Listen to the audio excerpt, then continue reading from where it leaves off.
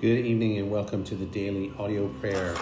I am Sean Odenhall and I welcome you to the second day of January. And we are tonight going to take some time and focus on the loveliness of Christ. And we'll be praying through as Samuel Rutherford leads us.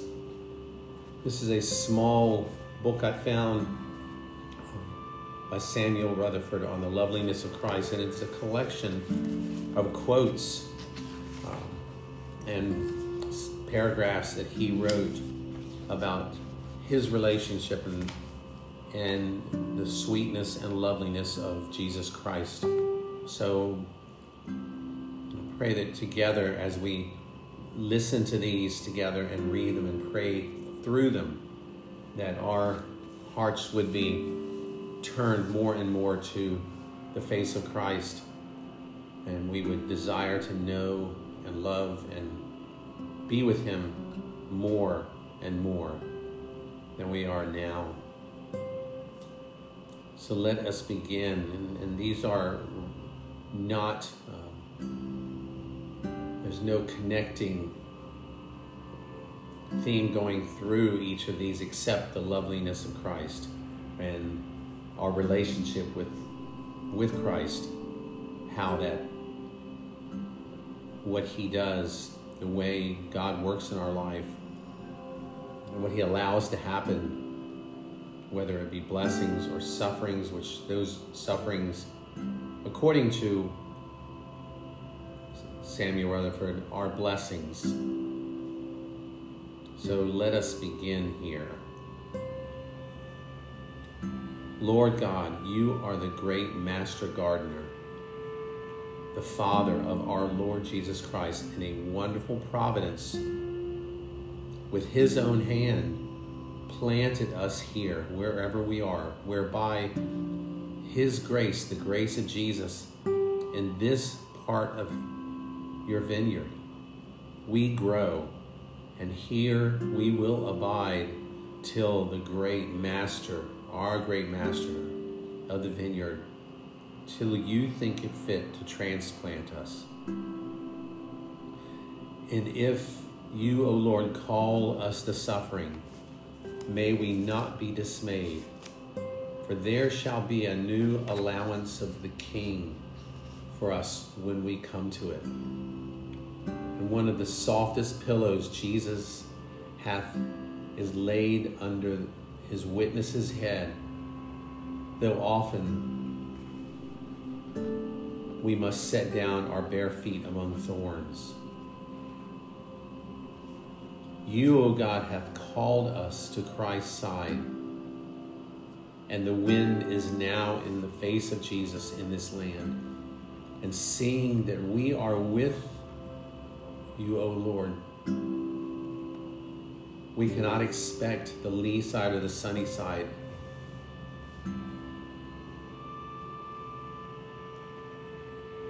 You delight to take up fallen children and to mend broken brows. You delight in binding up of wounds, Lord, in your office. Once, O Lord, desires and needs are our best riches, for we have these supplied by you, O Jesus. We hope to overhope and over-believe our troubles. And we repeat that, Lord, that we hope and pray to over-hope and over-believe our troubles. Lord, we think the sense of our wants, when withal we have a restlessness and a sort of spiritual impatience under them, and can make noise because we want you, O Lord, whom our soul loves, is that which makes an open door for Christ. And when we think we are going backwards because we feel deadness, we are actually going forward, Lord. For the more sense, the more life, and no sense argues no life. Lord, thank you that there is no sweeter fellowship with Jesus than to bring our wounds and our sores to you.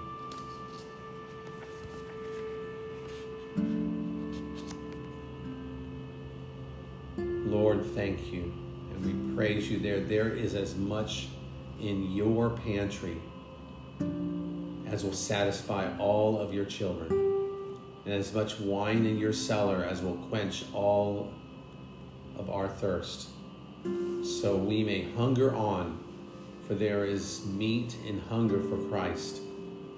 May we never go from you.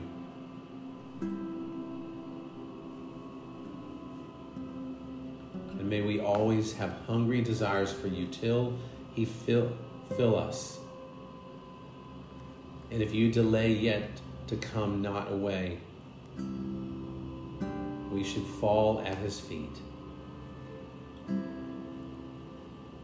Lord, we find it most true that the greatest temptation out of hell is to live without temptations. If our waters should stand, they would rot. Faith is the better of the free air and of the sharp winter storm in his face.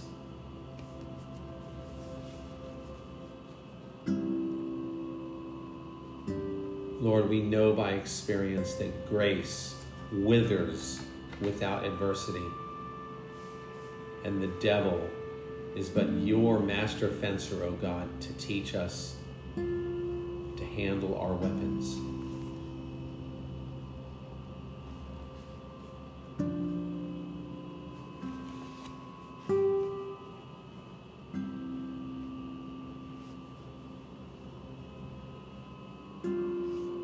It is your kindness, Lord, that you will take the scum off of us in the fire.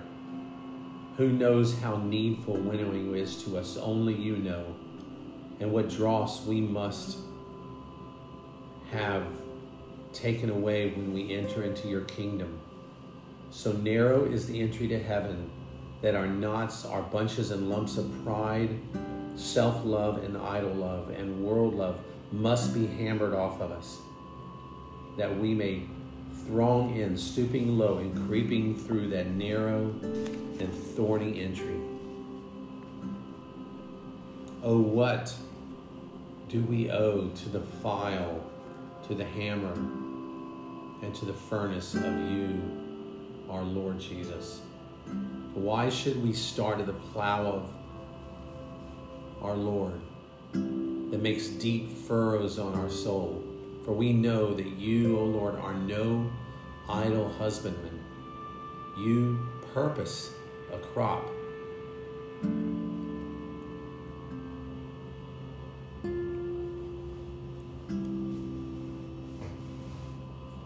The crosses that you present to us, Lord, are proclaimed as common accidents to all saints.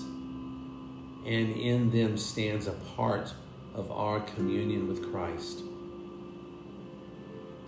How sweet a thing for us to learn to make our burdens light by framing our hearts to the burden and making our Lord's will a law.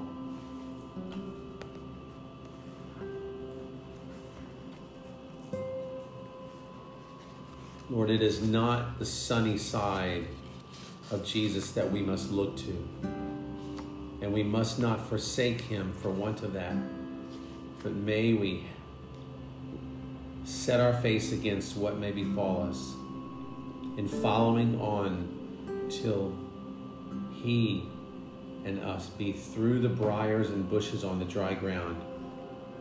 Our soft nature would be born through the troubles of this miserable life in Christ. And it is his wisdom, our Lord, who knows our mold, that we, your children, go wet-shod and cold-footed to heaven. Lord, may we, when we think we have little, we know we have little of you, may we long for more. May we not scoff at suffering for you, Jesus. For you, O Lord, have a chair and a cushion and a sweet peace for a sufferer.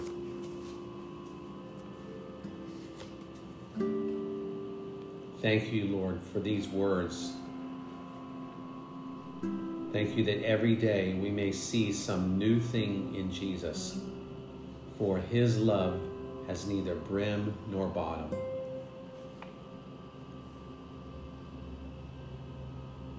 And lastly, Lord, thank you for giving us understanding and giving us insight to know that grace grows best in winter. Grace grows best in winter, when it is dark at times and cold, and there is a lack of life around because of the cold. We know that your grace grows best during that time. Thank you, Father, for this time in these words of Samuel Rutherford.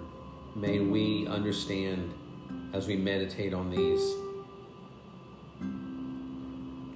and seek out truth, and may you help us to understand these deep truths, Lord, about our relationship with you and about how lovely you are. May we gaze upon you, meditate on the Word of God, meditate on you, O Lord, on all that you have done for us, all that you are. May we find our rest and peace in you alone. We ask in the Lord Jesus' name. Amen. Well, thank you for taking time to be with this family as we pray together. And I hope that tonight's reading was something that you could take and chew on and meditate on and re-listen to it. These words come